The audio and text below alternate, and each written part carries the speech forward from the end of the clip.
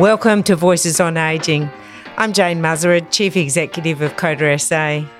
Finding things to do that are fun, that keep us moving, that use our brains, and that keep us in touch with others are very important at every age, including as we get older. In Voices on Ageing, we introduce you to people sharing their personal stories and their experiences as they build connections at different points in their lives. Over this series, we'll hear from guests about how they've connected with life and their community, how they've overcome challenges, and what helped them succeed.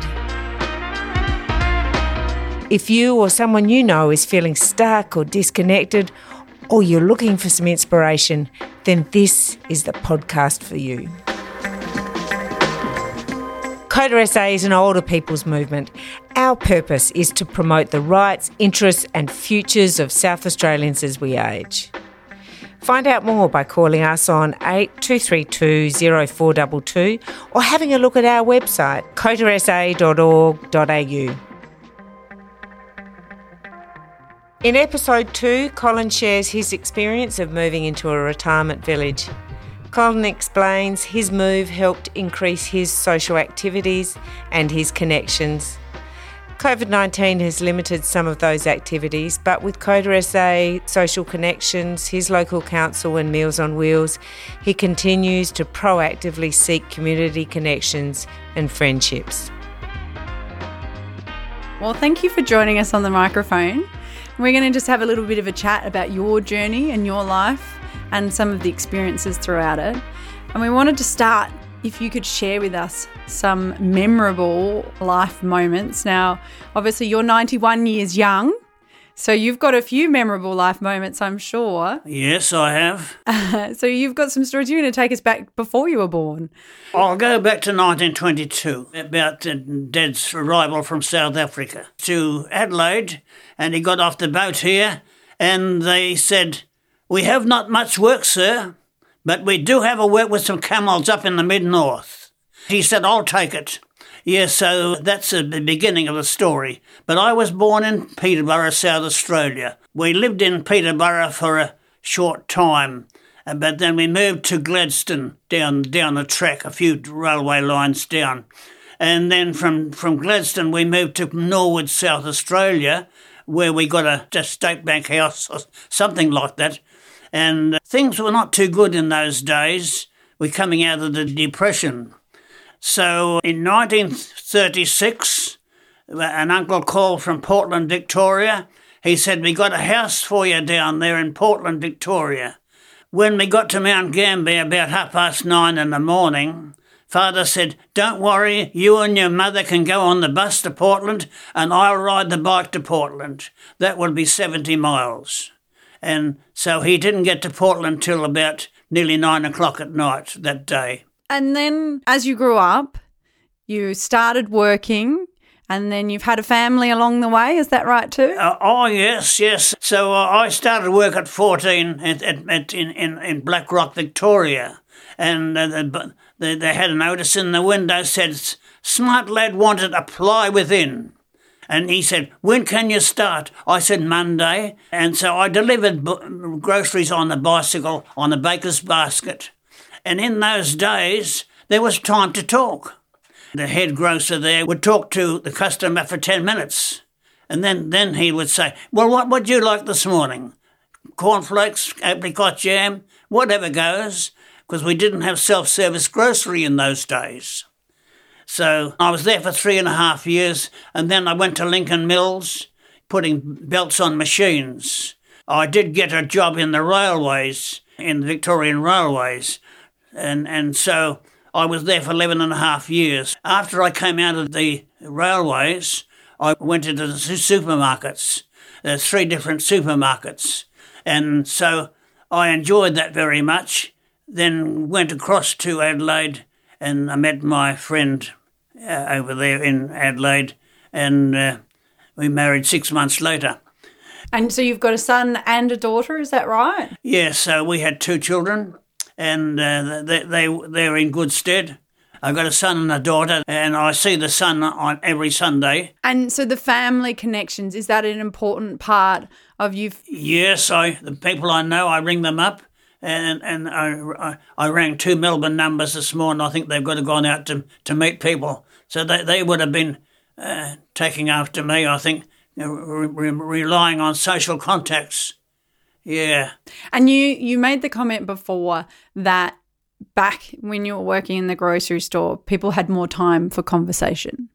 Do you find now that perhaps people don't have as much time for conversation? Yes, I found they're quite friendly, but what they do, they say good morning, good afternoon, how are you? And then they're on their way. But when it comes to being conversational, I think we need more of that to come around in our daily life, because it's needed. It's something to do with our health too. And I was reading yesterday that they had a lot of lonely people living over in New South Wales in the 12 months' time. But we found out in South Australia, 58% of the people here were quite lonely, but they didn't show it all the time. Is that something you feel sometimes, loneliness? Not anymore, but I have my quiet days. I have those quiet days. Mm. And you say not anymore. So before not you anymore, had? because I've joined a club. Mm-hmm. But since I came here into the a retired place where I'm independent at the moment with my own building. And so for you, living independently and maintaining your independence, is that very important to you? That's important, and we keep up with that. It's a new opening for me to come into the 90s and look after myself by myself so far. And so I'm managing that, and I like to be friendly with everyone I see. I have Pat and Francis and Mel and myself. And Mel's got a wife, he lives with him there. And we get on well together there. I had a little bit of coughing last night, so he bought me in a cough lolly. Yeah. When I sit out in the sun every day, I go out twice a day for a bit of sunshine. Pat, she could come out and talk to you for nearly half an hour with no trouble at all. But I think it builds up a bit of self-confidence, you know. And then I've got a son who's got some anxiety problems, but I make sure I see him every week and buy him a lunch when I can, which is good. But I think conversation is a foreign word. I think we've got to come back to that word. I agree. So what have you done then to sort of bring that back? What have I done? Yes. Well, I've joined a group up here just in north of Adelaide here, which is I found 13 men there, and we went to Osborne House last week. What is the name of that group again? Bunch of blokes. Bunch of blokes. The council here are doing a wonderful job getting these men together. They're going out of their way. They're doing so much good. So far I'm getting into it and meeting a few locals there. When we went out there a week ago, we sat down to a lunch in Osborne House. We enjoyed that one very much. They supply the taxis so far and supply them food when we get up there. And then it's in a good camaraderie when you get in there. And so there's 3 of us there going up in the one taxi. But what has taken up most of my time is writing. And I write to people, my 2 sisters, I write to them. One's in Canberra and one's in Templestowe, Victoria. I feel like I'm going places when I write them. So let that go across. Yeah. And it's interesting. You mentioned you'd been reading, in the last 12 months, a lot of loneliness in New South Wales, and I assume that article had association with COVID-19, and it's been a strange couple of years, hasn't it? And very hard to grapple that one, because I didn't say too much about that, because I found myself, I'll tell you what, I used to go to one place there and buy these hot apple pies and bring them back on the scooter, which I now use. And if there's somebody sitting outside of that retirement block, I'd give them one. And then another lady in the same block next door, in independent living on where I am, I'd give her one too, you see. So that was part of coming together in a social way, because you need that social because it has a lot to do with your health. So, but have you found yourself that COVID has had an impact on you and your ability to connect socially? Yes, I have, and that's where I get a lot of broken time and can't do things. But you also need that connection with the outside world. But I do a lot of writing of letters, and I've been doing that for years, and I'm getting by. And so for you, living independently and maintaining your independence, is that very important to you? That's important, and we keep up with that. But I tell you what, when the ambulance came to pick me up, and they said, "This is very strange for somebody in the 90s to be living alone." So far, I'm managing. I'm doing things, and so what I do now, I go to the shops 3 times a week. It helps to keep that closeness. What do you call it? A balance. The coffee shop now has moved into a bigger one now, so the people are more spread out. So you don't say everything to them. You have to be careful who you talk to. But what I do have been saying in the last few days, that the 99% of the people are very friendly. That's what I have to say. But you'll get the 1 or 2 people who you've got to be careful what you talk about. And so when you got to the point where you needed to move into the retirement village, so you've got an independent unit there, that transition, how was that transition for you? Yes, that went all right. Moved in there in 2012, and my daughter said, "You better go and get a scooter." And she said, "We'll get one now while we're here." Yeah, so we bought a second-hand scooter, the same one that's been used for nearly 8.5 years now, that scooter, and I'm looking after it.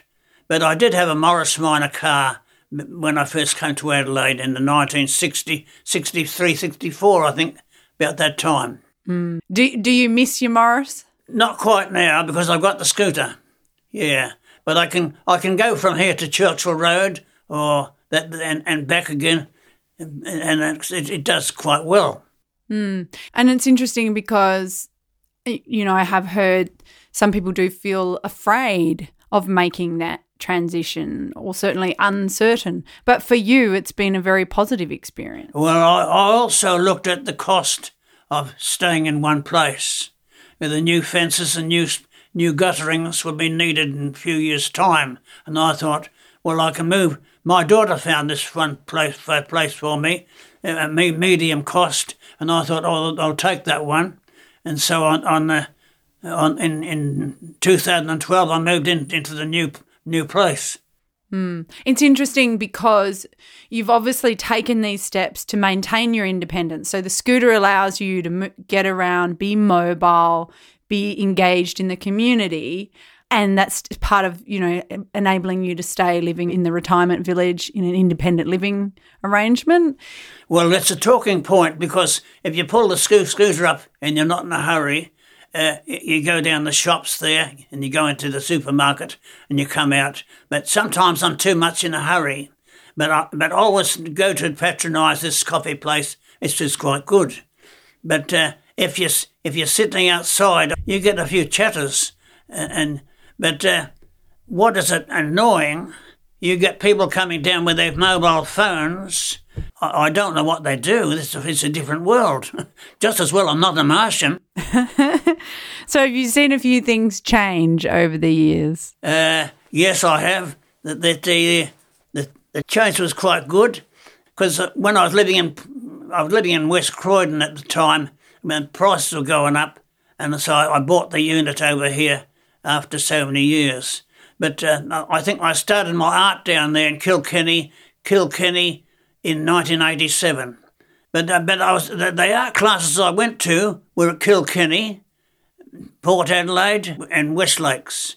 West Lakes had a council place at West Lakes there, and so I went there, where we had a group of ladies when we could all talk together there. And 2 of them were doing artwork, and the other 5 were doing chatting, which was quite good.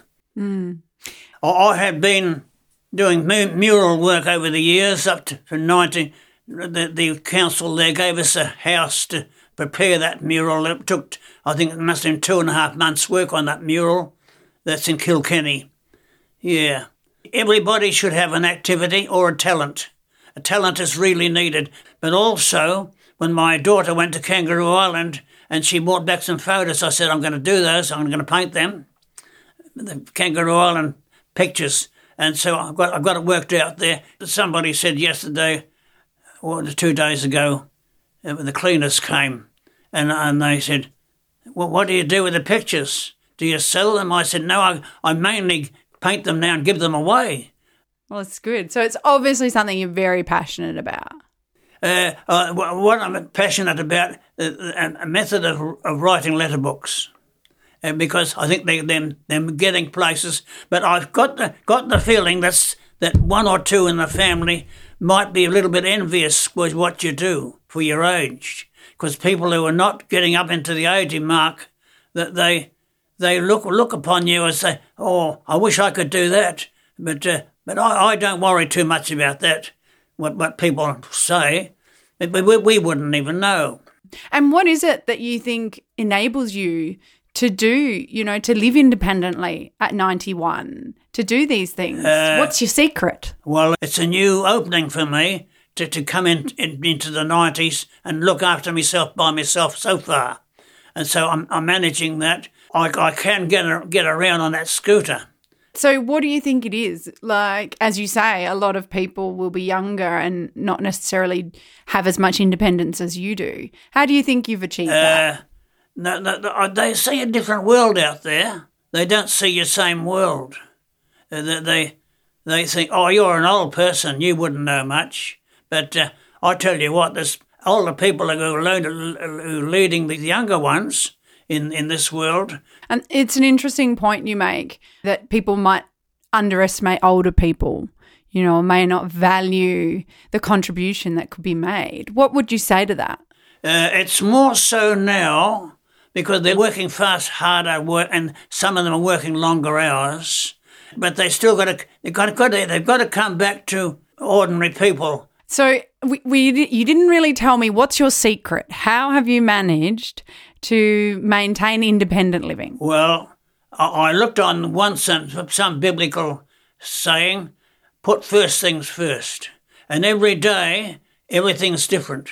When you get out in the morning, you can't hear the rain coming down, you can't see the sun shining, you walk outside and you see the sun come out. So is it really then you just take every day? I do that often because I get things done. That's another thing, getting things done. That was my motto. And I didn't say, but I had the happy hour. I had that for 8 years, until the virus came around. And that was in the main block. I had the happy hour, and 2 ladies give me a hand with that one. Ah, so you organised happy hour, did you? I organised. I continued with what the fella said when he'd passed on. So I took over from a lady there who was doing a good job. And that was a really good social activity? That was something that helped me along. And then I do the quizzes. The quizzes were too hard, so I made them easier. But unfortunately, that had to stop because of COVID. Is that what happened? The happy hour stopped early last year. That would have been in March last year. So was that during lockdown? That was the time of the lockdown. Yeah, that's right. Did you think moving into the independent living gave you an opportunity, so for example with running the happy hour and the quiz, to do some things that were more social than you had been living by yourself? Oh, well, I've always been there. Even when I had the happy hour, I used to come over there and help them with that one. But at the moment, my job on the first Sunday of the month was to read loudly, a little bit of scripture. And we had about 12 people come to that one. That's once a month now. So that's at the retirement village? That's in the retirement. But on that day, we were allowed to have some food. We were for the first time. Yeah. So we had some biscuits and an afternoon tea. So that was. And so you are doing lots of different things. So this is overdosed is the word. Overdosed. So if you had advice to other people who are moving on into their older ages, what advice would you give to other older South Australians? I tell my brother that I take risks. There's some people there, they fear everything. That's not good. When I was in church one morning and I had a stroke, and I was playing the flute, and I knew I was having a stroke, so I got right through the whole hour with keeping up with the music and the flute, and then one of the men said, "You're coming for coffee?" I said, "No, ring for an ambulance." And they took me into Queen Elizabeth Hospital. By 11 o'clock, they cleared the blockage, which was a stroke. It was a small stroke. But you weren't going to let it get in the way of your flute playing? No. Well, you've definitely had lots of adventures. Thanks for sharing them with us, Colin. Thanks for listening to Colin's story. Throughout his life, Colin has had interests that have kept him connected with community. One of his most memorable was painting a mural with school groups in the 1990s. In the retirement village he lives in, Colin organises social events and makes a point of having a routine. He regularly meets with people to chat. When COVID stopped social activities in his village, Colin asked Coda Social Connections for ideas. As a result, he is linked with Bunch of Blokes, a men's social group run by the City of Port Adelaide Anfield. Importantly for Colin, this comes with transport, which has been tough for him, and it is all about having a chat. We recommend contacting your local council to see what is available in your area. Thanks for listening to the Coda SA podcast, Voices on Ageing. Links to the resources mentioned in today's episode are included in the show notes. And don't forget to subscribe to our podcast so you can catch every episode. Visit us at www.codersa.org.au, where you can browse our information, services and events and get involved with us. Voices on Ageing is produced by Narrative Marketing. We acknowledge the funding for this project from the Australian Government through the Adelaide Primary Health Network. I also want to acknowledge Coda SA's own Rachel Telfer, who put this series together. And I acknowledge that Voices on Ageing was recorded on Kaurna lands.